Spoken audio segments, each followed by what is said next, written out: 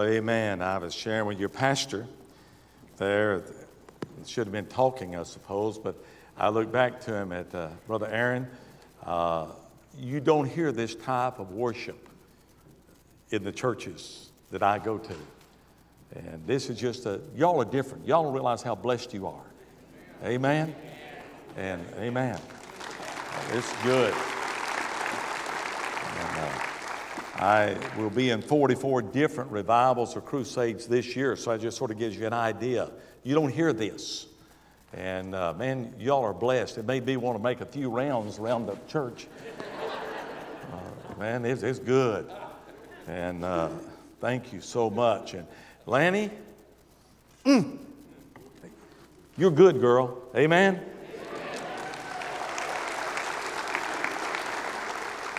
Bless my heart, and thank you so much. And thank you so much for allowing me to get to be back. I had to miss last year being here with all the pandemic and all of the COVID and everything. A year ago, this next week, Rosita and I both had the COVID. Not bad, but we had it.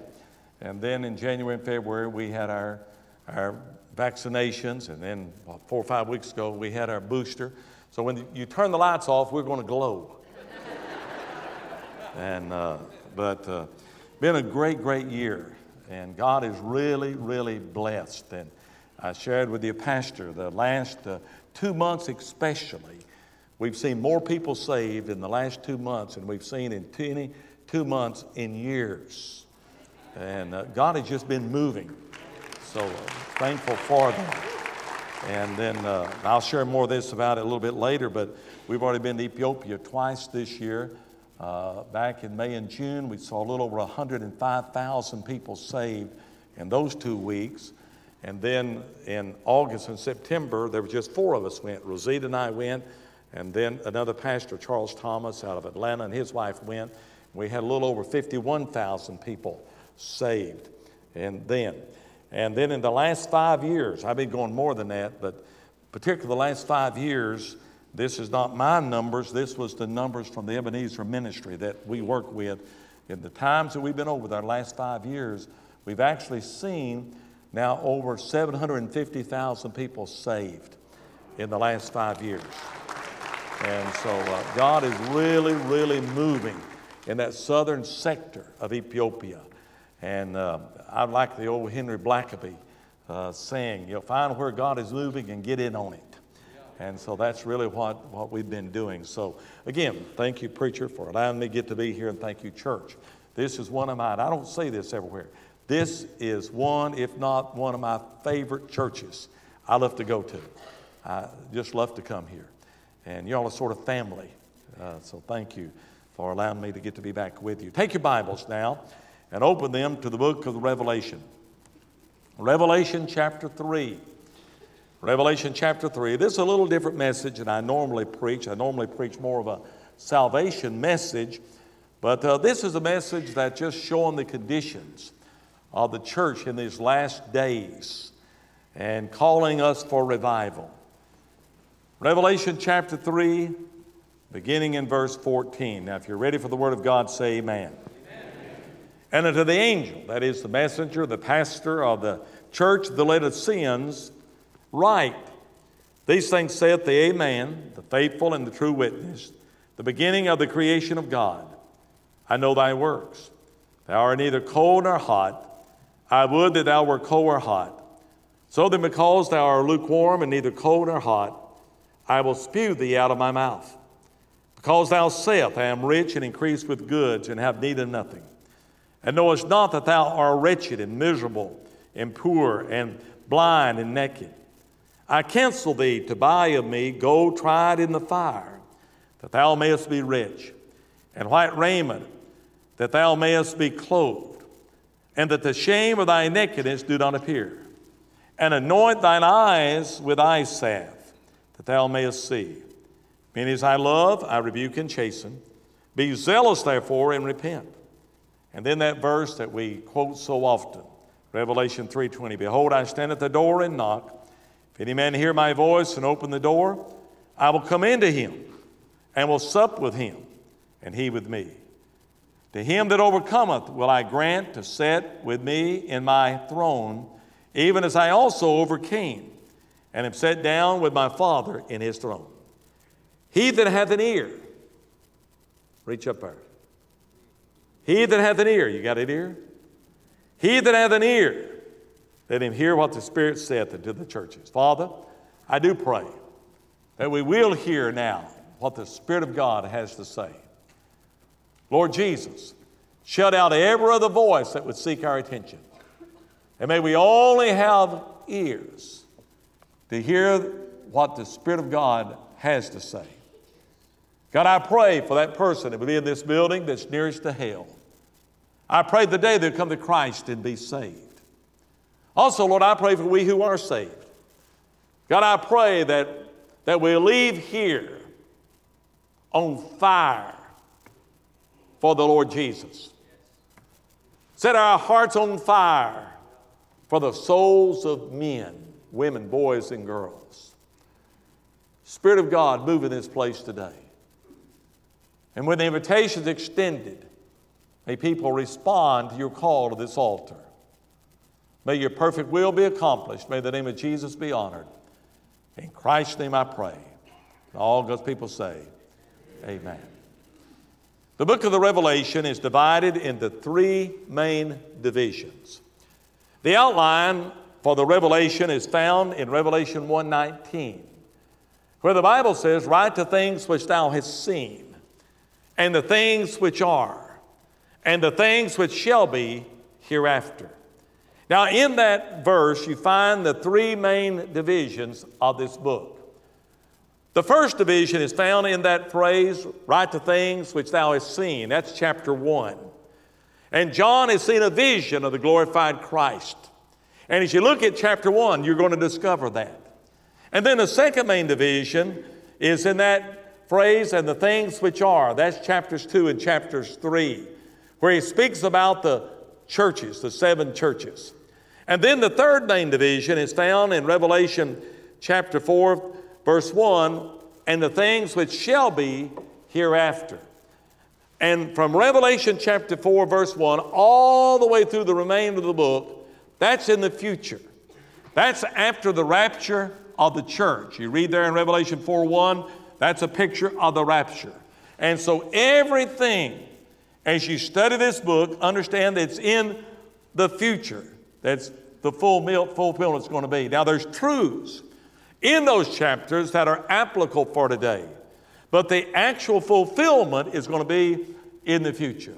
Now, the passage which I've read here today is found in that second main division, the things which are, where we're told about the 7 churches and their different interpretation of these 7 churches. Some say that they were merely symbolic. I do not believe that. I believe that they were literal, actual churches. You could have visited them. You could have experienced the worship service like we have here today. But most conservative Bible scholars also believe that these 7 churches represent the different divisions of church history. And that being the case, this church at Laodicea, being the last church, represents the church just before the rapture of the church. This is picturing what the church is going to be like in these last days. This is picturing the apostasy, which I believe that we're living in today. And so this church is really a picture of the church we are living in today. Now, folks, the Bible says we don't set a date or time, but I'll tell you what, as I look at the Bible, it says we ought to be packing up our bags because His coming is very near. What was this church like? What is the church like today? Let me give you 3 main truths that we find from this passage. Number 1, the Laodicean church is bound in their indifference. Notice verse 15 and verse 16. The Bible says, I know thy works, that thou art neither cold nor hot. I would that thou wert cold or hot. So then because thou art lukewarm and neither cold nor hot, I will spew thee out of my mouth. Jesus said, I'd rather that you be cold or hot than to be lukewarm. Can you believe that? Jesus said, in essence, I'd rather that you be out and out against me than to be lukewarm in your indifference. The average church today is bound in a sickening indifference. The average church could care less about spiritual matters. They could care less about spiritual priorities. They could care less about spiritual doctrines. They are bound in their indifference. Now let me just show you several areas where this indifference is seen. First of all, we have an indifference to the authority of the Savior. Now look at the very word, Laodicea. It comes from two different Greek words. The first part of that word comes from laos. You can see that's where we get our word laity from, the people. And then the last part of that word comes from a word that means government or rule.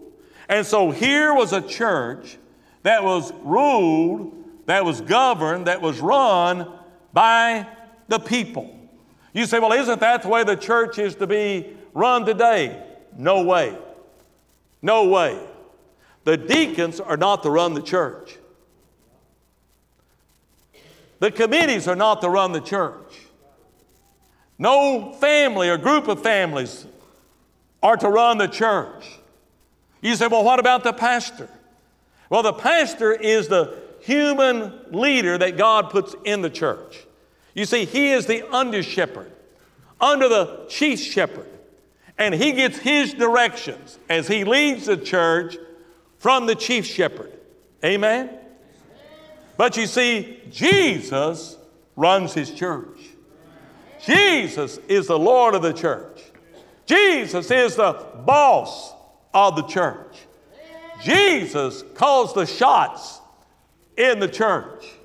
I heard about a young pastor who went to pastor his first church. And he'd been there a couple of months, and finally the church boss showed up. Y'all know what I mean? Most churches have at least one who thinks he is the church boss. I hope you don't have one, but most churches have at least one. And he came in to this young pastor, and he said, young man, said, I don't know if you've discovered it or not, but I sort of call the shots around here. And he said, if you'll play ball with me, I'll play ball with you.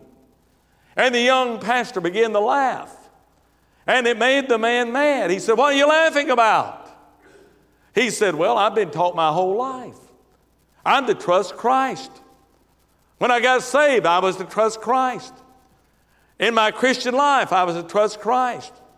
When God called me to preach, I was to trust Christ.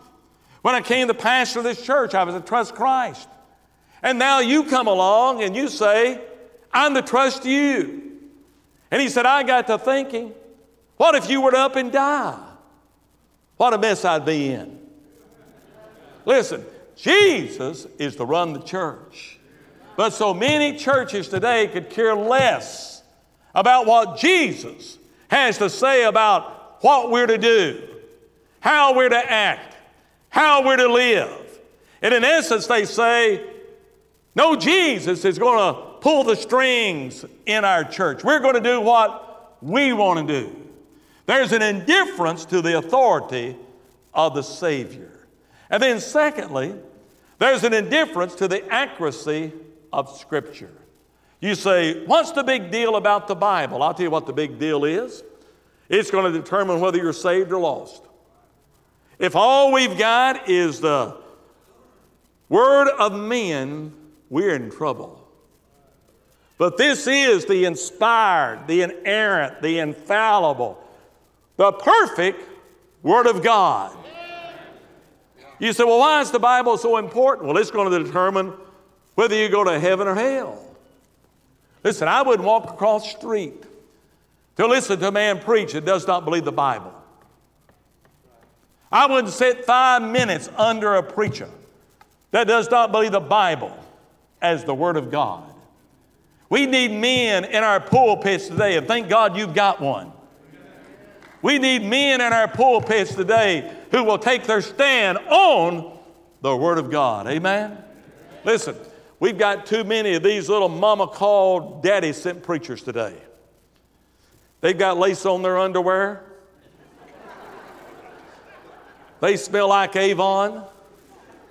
They've got fingernail polish on their fingernails. They've got a noodle for a backbone. They're tiptoeing through the tulip bed. They're effeminate.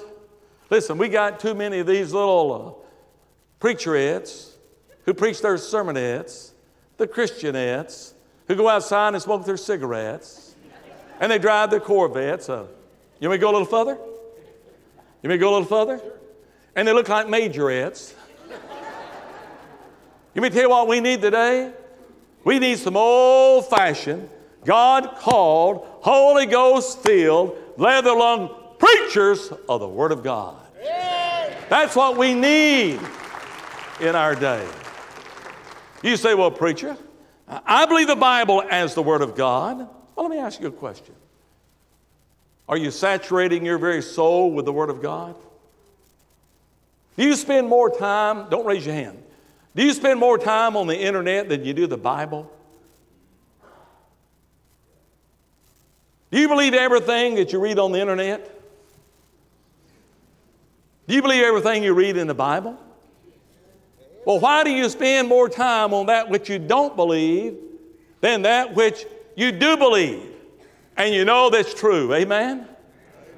I mean, there's a indifference to the accuracy of the Scripture. And then thirdly, there is an indifference to the anointing of the Spirit. Now, in the Baptist church, and I'm a Baptist, so I can talk to us. I know us Baptists.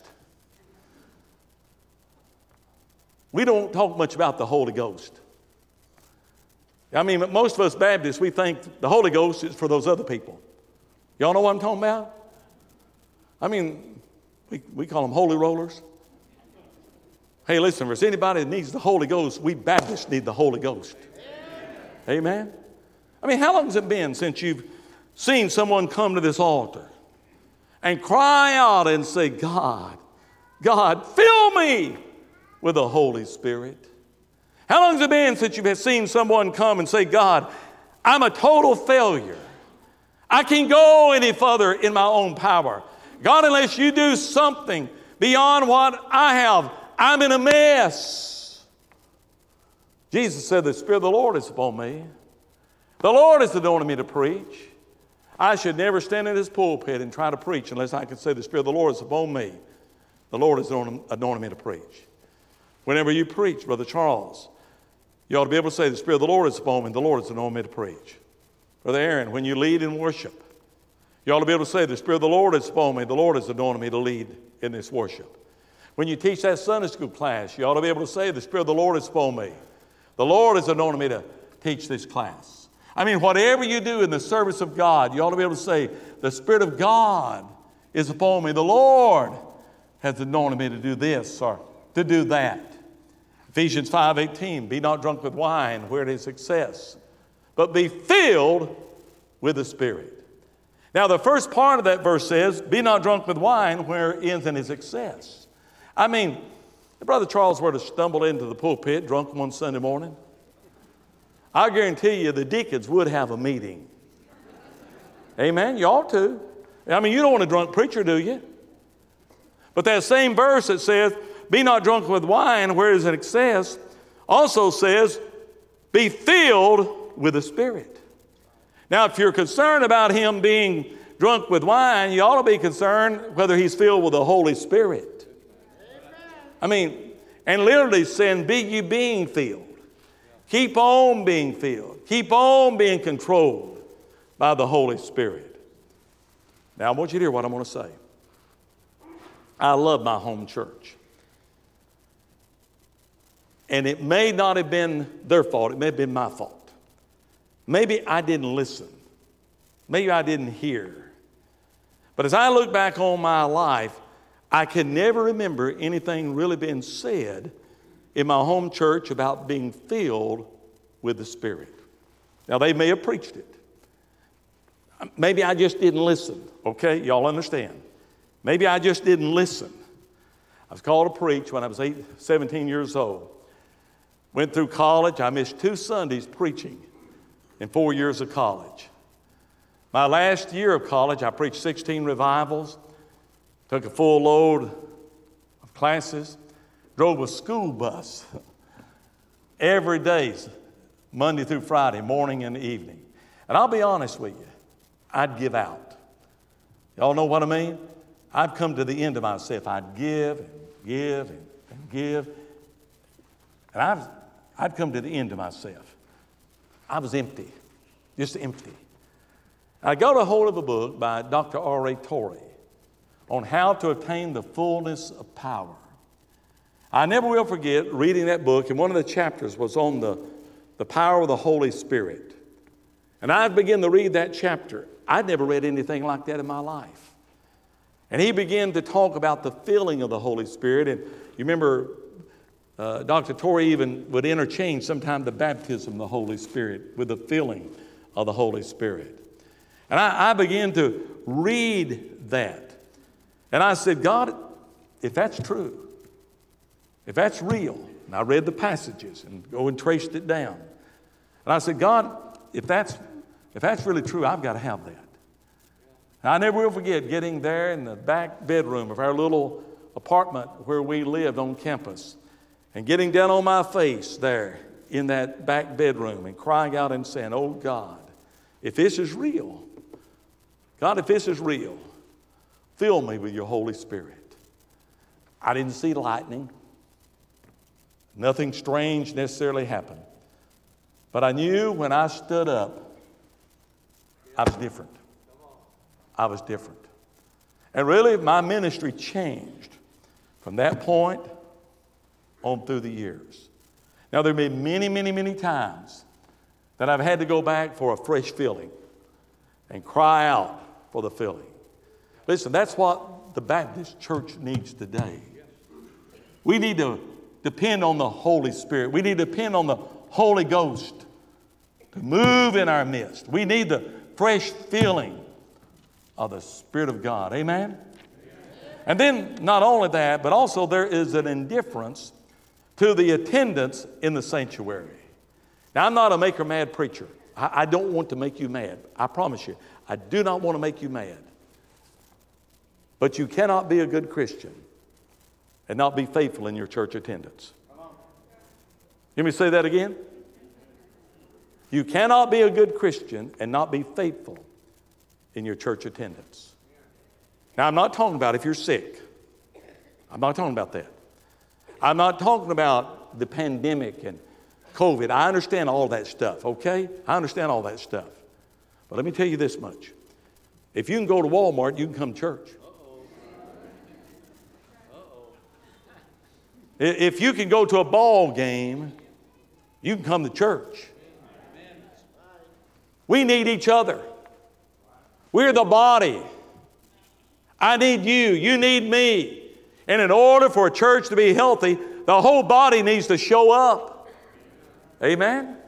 We need to be here. Listen, if some of you wives and husbands were as unfaithful to your wife and husband as you are to the house of God, you'd get divorced before this week's over. If you were to be as unfaithful to your job as you are to the house of God, they'd fire you before this week's over. One of my friends, he's a friend, dear friend. I bird hunt with him. And we're friends. He's a member of Bellevue Baptist Church, where I'm a member of. And some time back, he made a statement to me, and I totally disagreed with him. He's made a statement. He said, so I've got so used to watching Brother Steve. Brother Steve Gaines, our pastor at Bellevue Baptist in Memphis. He said, I've got so used to watching him on the internet that I can sit there at my table on Sunday morning, drink my coffee, and have my pajamas on. And he said, I don't believe I'll ever go back to church. That's wrong. That's wrong. Amen? We need each other. And then also there is an indifference to the assignment of stewardship. Now, I know a lot of people have a great distaste for a preacher to ever say anything about tithing or stewardship. But I would not be true to the Word of God, and I would not be true to you if if I did not give you the blessing and also the warnings in regards to tithing and stewardship. The Bible says, bring you all the tithes into the storehouse. Now, the storehouse, according to the Corinthians, is the local church. Amen? A tithe is 10%. A tithe is 1 dime out of every dollar, correct? That's what the word tithe means. Brother Charles, have you ever had anybody say, well, preacher, I tithe 5%. No, you don't. A tithe is 10%. 1 dime out of every dollar. That's a tithe. Have you ever had somebody make this statement? Well, preacher, I just have a hard time figuring up my tithe. You liar. You hypocrite. Listen, if somebody owed you a dime, you wrote it down somewhere. You say, well, all you're interested in is my money. No, that's all you're interested in. You don't give the tithe to Don Whitt. You don't send your tithe to Franklin Graham. You don't send your tithe to some radio or television preacher. But your tithe is to be brought to your local church. Now, if y'all don't shout amen like a lot better than that, I'll preach until the sun comes up in the morning. Amen? That's right. And the Bible says, will a man rob God? Wherein have you robbed me? In tithes and offerings. Listen, when you refuse to tithe, you are a thief. You're a God robber. Listen, some of you live in houses that was bought with stolen money. Some of you drove cars to church today that were paid for with stolen money. You've got clothes on this morning that were bought with stolen money. You say, well, that tithe business, that's for those Jews back there under the law. We're Christians under grace. May I help you? Listen, for a Christian under grace to allow a Jew under law to give more than a Christian does under grace is a disgrace to grace. Let me say that again. For a Christian under grace to allow a Jew under law to give more than a Christian does under grace is a disgrace to grace. Guys, let's just get honest. Let's just get honest. It doesn't belong to you. Not really. It doesn't belong to you. You say, well, that's my house. Not really. Not really. I mean, one of these days you're going to kick the bucket. And your wife's going to marry some old carnal man. And he's going to move into that house that you bought. He's going to drive your cars. He's going to drive your truck. He's going to go fishing in your fishing boat. I mean, he's going to go play golf with your golf clubs. I mean, really, it's not yours. And you see, the very thing that you've sold your soul for, one day it's going to end up on the junk pile of the world. Everything you've got is just premature junk. And the only thing that's going to last is that which you have invested in the things of Christ. Amen? Amen. That's right. Yeah. You see, and then also there is an indifference to the activity of soul winning. You don't hear much talk today about soul winning in the church. We'll talk about we're going to develop relationships, and we're going to try to mentor. I understand all of that. But the Bible says, he that winneth souls is wise. We need to get back to some old-fashioned soul winning in our churches. You remember years ago when we'd have soul winning training classes? And we'd go out knocking on doors, and people get saved. It still works. It still works if you just do it. You know, it's amazing to me that the average church is interested in everything in the world other than winning souls today. And our baptisms are proving it. I mean, our convention baptisms, is at the lowest it's been in years after years.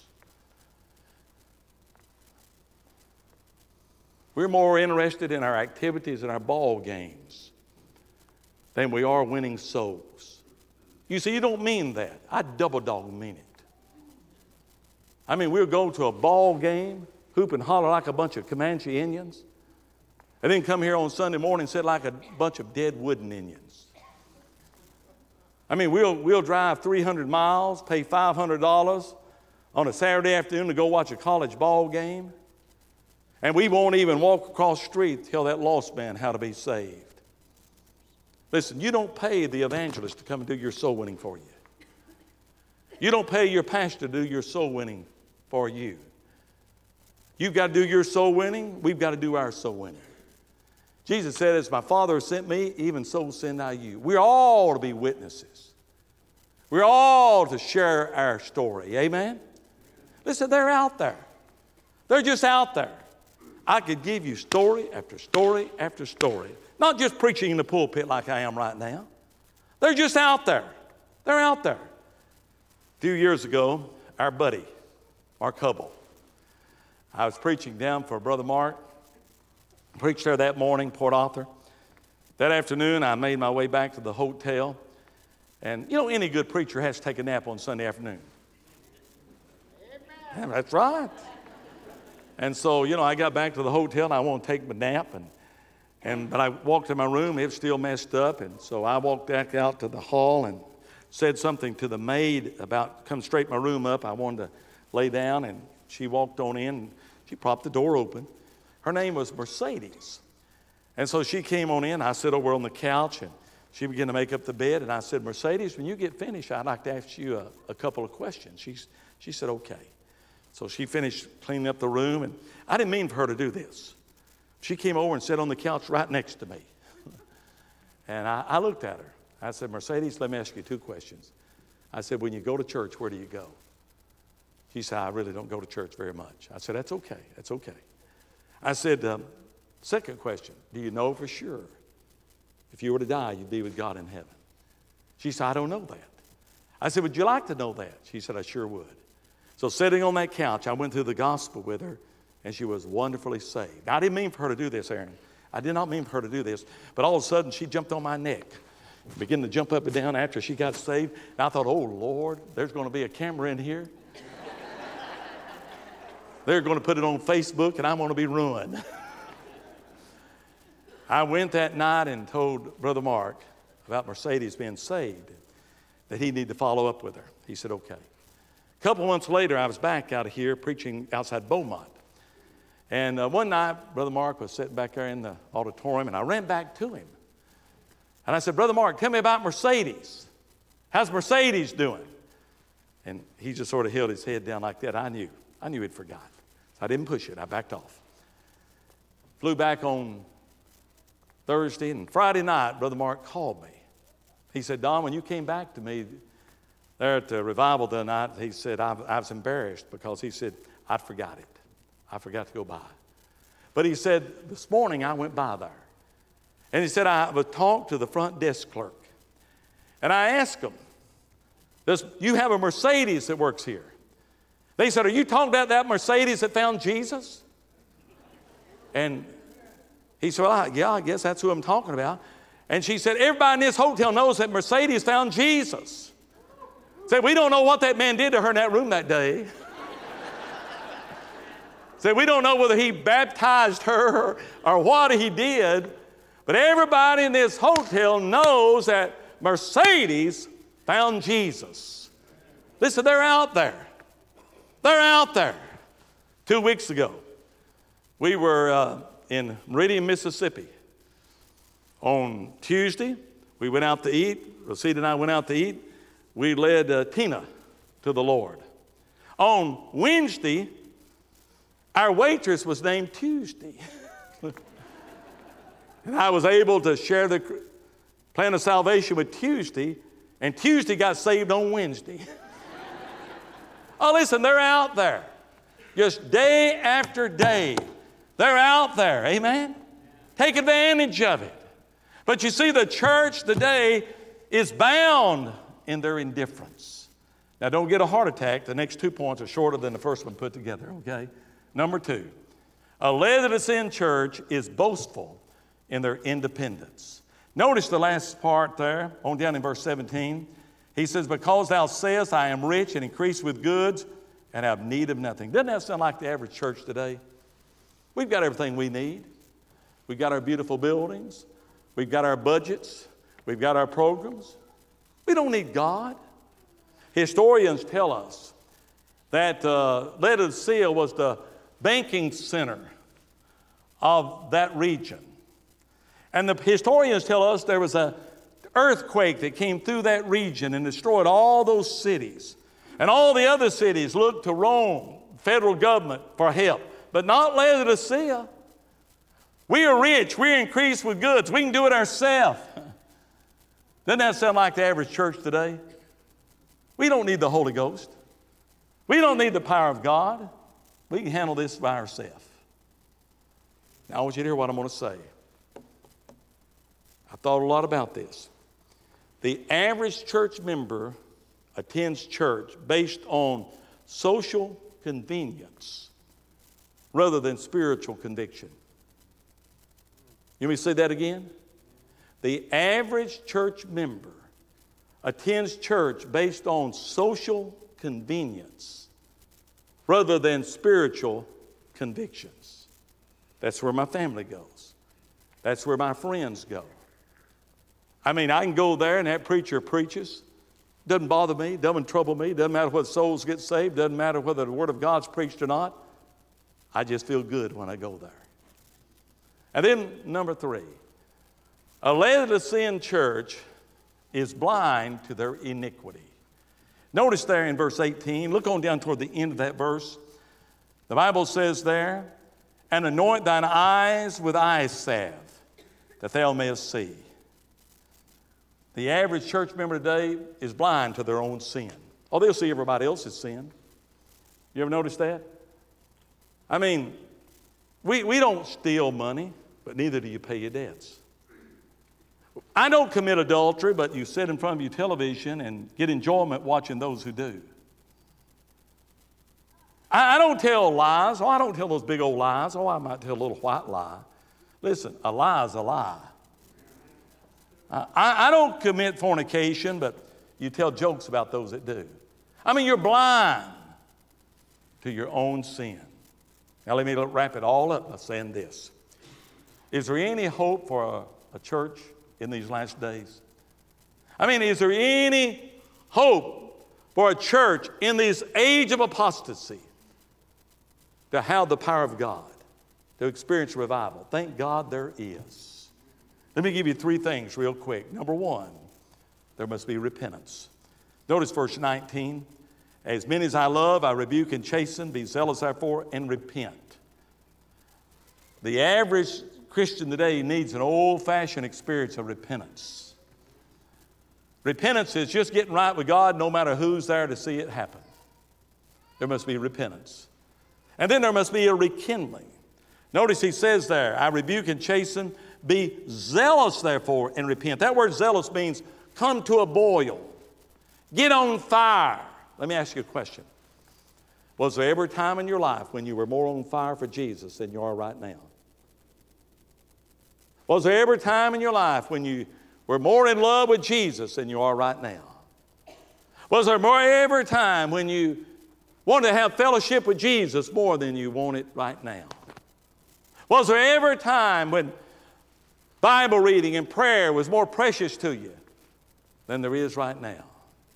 Was there ever a time when you wanted to see souls saved and had a burden for souls than you have right now? I mean, was there ever a time when you were more on fire for Jesus than you are right now? If so, you're backslid and you need to come back to Jesus. There's repentance, there's rekindling, and then there's a revival. Notice verse 20 again. Behold, I stand at the door and knock. If any man hear my voice and open the door, I will come in with him and will sup. That word sup means I will dine with him and he with me. Listen, if you don't like dining with Jesus down here, what makes you think you're going to enjoy dining with him up there? I mean, if you don't enjoy spending time with Jesus in Bible study and prayer down here, what makes you think you're going to enjoy spending time with Him when you get to heaven? I mean, if you don't enjoy and seeing souls saved, how are you going to rejoice when you get to heaven? I mean, if you don't enjoy worship and praise and adoration down here, how in the world are you going to enjoy it when you get to heaven? Now, I'm just very simple-minded in this, Brother Aaron. I'm simple-minded. If I'm going to spend my eternity worshiping and praising and adoring and celebrating Jesus in heaven, I ought to practice up on it some down here. Amen? Man, we need to learn we just need to learn how to rejoice. And again, it's not just for those other folks that get excited. We Baptists need to learn how to get excited. Amen? I was preaching in an African-American church a while back. Brother Chris Pipkin. He's been at that church 43 years now. And in Tresvant, Tennessee, there's not 100 people in Tresvant, but that church runs between 300 and 400.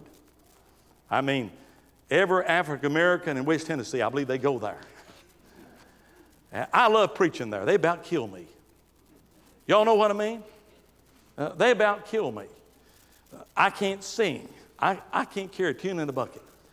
But I get to preaching there, and they get to singing it back to me. Y'all know what I mean? They get to singing it back to me, and I get in a singing mood. I mean, I get in the groove, and I, just get in the groove and like that, and I got in the groove one night there. And I mean, they singing, and I singing it back to them. And there was this dear, dear little lady sitting right over here on this side. All of a sudden, glory got all over her, and she jumped up, and she swirled around and began to dance, and all of a sudden, she ran around the auditorium. I just kept on preaching. After the service was over, two of my white brethren who were there that night came up to me and said, "Preacher, didn't that bother you when that woman ran that way?" I said, "Goodness, no." I said, "If I wasn't so out of shape, I'd run with her." Oh, listen, we need to learn how to praise and adore Him. The Bible says in Revelation 19:4, when we get to heaven, we're going to be shouting out, "Amen! Hallelujah! Amen!" And we're going to lift up holy hands. So let's just practice on it. Won't hurt you. Here's how I'm going to ask you to do this. Let's just do it. I'm going to count 1, 2, 3. Now I want you to lift up both hands. Now we Baptists a lot of times do one. Lift up both hands. Lift up both hands and shout out, "Amen, hallelujah." Okay? Here we go. Ready? 1, 2, 3. Amen! Hallelujah! In a Baptist church. Woo! So when you get to heaven, you can say, "Lord, at least I did it one time." Jesus said, "Behold, I stand at the door and knock. If any man will hear my voice and open the door, I'll come in." If any man, any woman, any young person. Sometimes preachers will say to me, "Well, when all my deacons get right, we'll have revival." That ain't going to ever happen. Or sometimes they'll say, "Well, when all my Sunday school teachers get right, we'll have revival." That ain't going to ever happen. Or when our whole church really gets right with God, we're going to have revival. That ain't going to ever happen. I mean, Jesus said, if any man, any woman, any person will open that door and ask me to come in, I'll come in. Come on now. Listen, if any person here today will say, "Lord, I'm going to be that one person.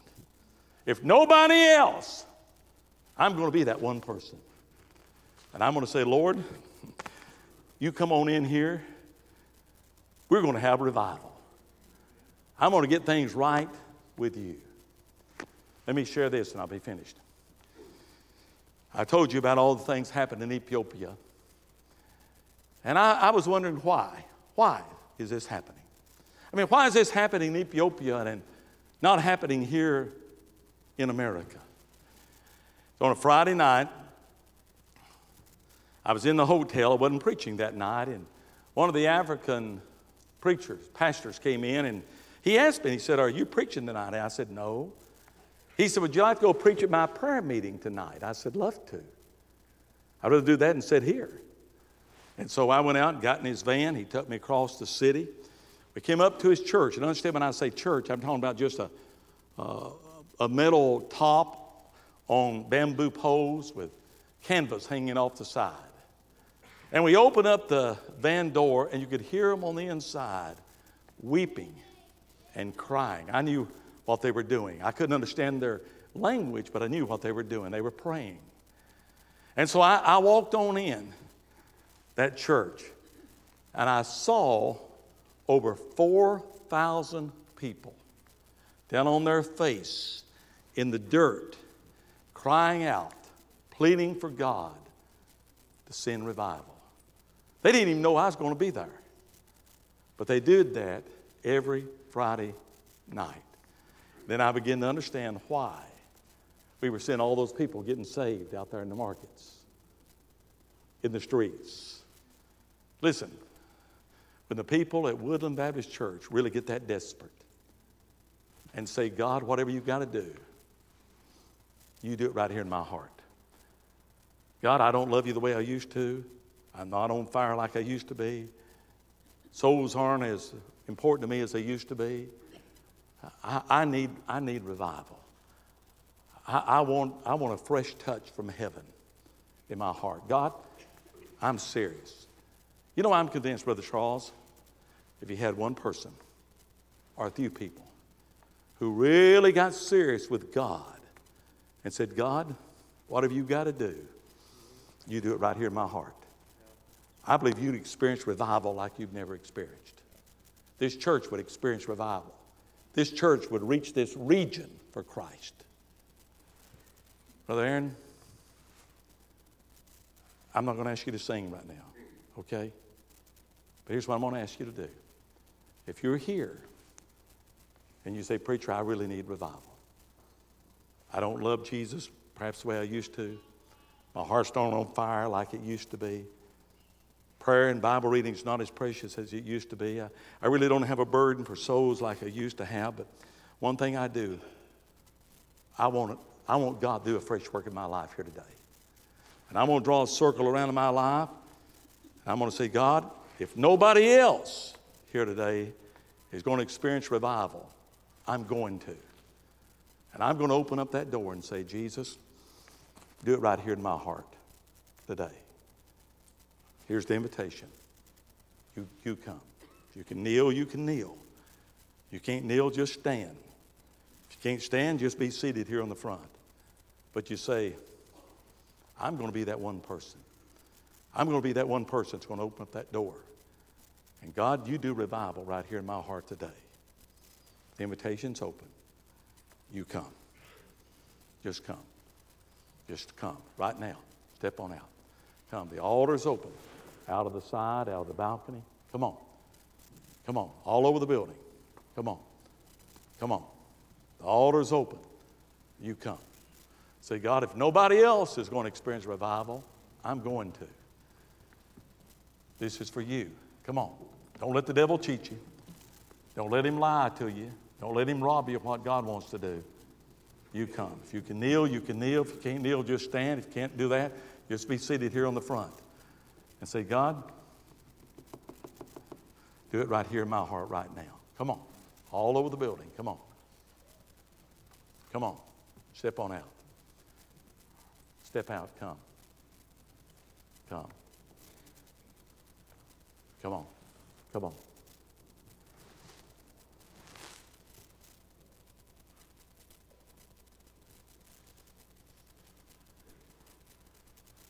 Now, as these are here in the altar praying, you may be here and you say, Preacher, I don't need revival, I need salvation. You say, I really don't know for sure if I were to die that I'd be with God in heaven. I can't say that I know for 100% certain if I died I'd be with God in heaven. I'm going to ask you to let me lead you in a prayer right where you're sitting. And you say, God, I need to be saved. I want to know that I know that when I die, I'm going to be with God in heaven. And I'm going to ask you to let me lead you in a prayer right where you're sitting right now.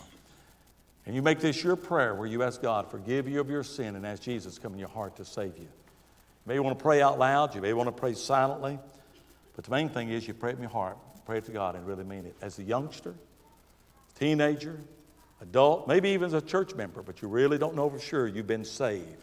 I'm not asking you, are you 99% certain?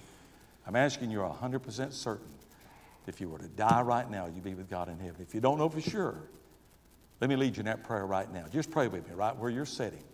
Pray with me right now. Will you do it? Just pray with me. Say, dear God, pray with me. Dear God, I know you love me. I know Jesus died for me on the cross. I know Jesus came out of that grave and he's alive. But God, I've sinned against you and I'm lost. And I cannot save myself. God, forgive me of all my sin. Jesus, come in my heart right now and save my soul. Thank you, Jesus, for saving me. I'm going to live for you the rest of my life. Now, I'm going to ask every one of you that asked Jesus to save you the best you knew how, just then, I'm going to ask you, if you will, just open your eyes, look up here at me. I'm not going to come to you. I'm not going to embarrass you. But if you prayed that prayer just then, just look up here at me. Just look up here at me. Did you pray that prayer? Okay. Did you pray that prayer, sweetheart? Just nod your head. Ma'am, sir, did you pray that prayer? Okay. Over here. Did you pray that prayer? Girls, did you pray that prayer? God bless you. There, okay, in the balcony? Okay. There, did you pray that prayer? Just nod your head. Okay. Did you pray that prayer? Okay. Over here? Anyone over here? Okay. Over here? Sir, did you pray that prayer? God bless you. Did you pray that prayer? Did you trust Christ? There in the top? Sweetheart, did you pray that prayer? Just nod their head. Anyone there? Okay, those of you who prayed that prayer, look up here at me. Look up here. I'm not going to come to you. I'm not going to embarrass you. But I want to ask you 3 questions. Number 1, do you know God loves you? You know God loves you? Do you know God loves you? Do you know God loves you? Sweetheart, do you know God loves you? Just nod your head. Do you know God loves you? Do you know God loves you? Sir, do you know God loves you? There in the balcony, do you know God loves you? Just nod your head. You know He loves you? You know He loves you? The Bible says, for God so loved the world. Sir, do you know He loves you? God loves you, He really does. And let me ask you a second question. You know that Christ died for you on the cross? You know that Christ died for you on the cross? Just nod your head. You know Christ died for you on the cross? Sweetheart, do you know He died for you? You know He died for you? You know He died for you? You know He died for you? Sir, do you know He died for you? Do you know He died for you? The Bible says Christ died for our sins. That means if you'd been the only person, you're so special that Jesus would have died just for you. Isn't it good? You're that special. Sir, you're that special. You're that special. You're that special. Hey, you're that special. If you'd been the only person, He would have died just for you. Then let me ask you a third question. Are you ashamed of Jesus? You're not ashamed of Him, are you? Are you ashamed of Jesus? Are you ashamed of Christ? Young men, are you ashamed of Christ? Are you ashamed of Christ? Sweetheart, are you ashamed of Christ? You're not ashamed of Him, are you? Girls, are you ashamed of Christ? You're not ashamed of Him, are you? Sir, you're not ashamed of Him. Sweetheart, you're not ashamed of Him. There in the balcony, you're not ashamed of Him. Oh, listen, Jesus is not ashamed of you. He went to the cross and He openly, publicly died there for you. Now, I want to ask you to do something this morning. If you ask Christ to come in your life, I'm going to ask you in just a moment. Brother Charles is going to be standing right here at the front. And I'm going to ask you to come and just stand right here in front of the preacher. And by you coming, you're saying, I'm not ashamed of Jesus. You're not ashamed of Him, are you? Are you ashamed of Jesus? You're not ashamed of Him. You're not ashamed of Him. You're not ashamed of Him. Sir, you're not ashamed of Him, are you? You're not ashamed of Him. You're not ashamed of Him. You're not ashamed of Him. Girls, you're not ashamed of Him. I'm going to ask you to come. Now, you're not going to have to give a speech. I promise you that. He's not going to embarrass you anyway. All He's going to do is have a word of prayer with you, share with you things that's going to help you in your life as a Christian. And by you coming, you're saying, I'm not ashamed of Jesus. You're not ashamed of Him, are you? You're not ashamed of Him. You're not ashamed of Him. Sir, you're not ashamed of Him, are you? I want to see every one of you just stand up right now. Walk right here to the preacher. Come on. Come on. Come on, girls. Come on. Come on. Come on. Come. Come on over here. Sir, come. Come on. Out of the balcony. Come. Did you mean it? Did you mean it? Come on. Come. Did you mean it? Come on. Come on. Come on. Amen. Come on down here. Come on. Come on. Come on. Did you mean it? Come on. Come on. Don't be ashamed. Come on. Amen. Come. Girls, did you mean it? Did you mean it? Sweetheart, did you mean it? Come. Come on. Come. Come. Come on.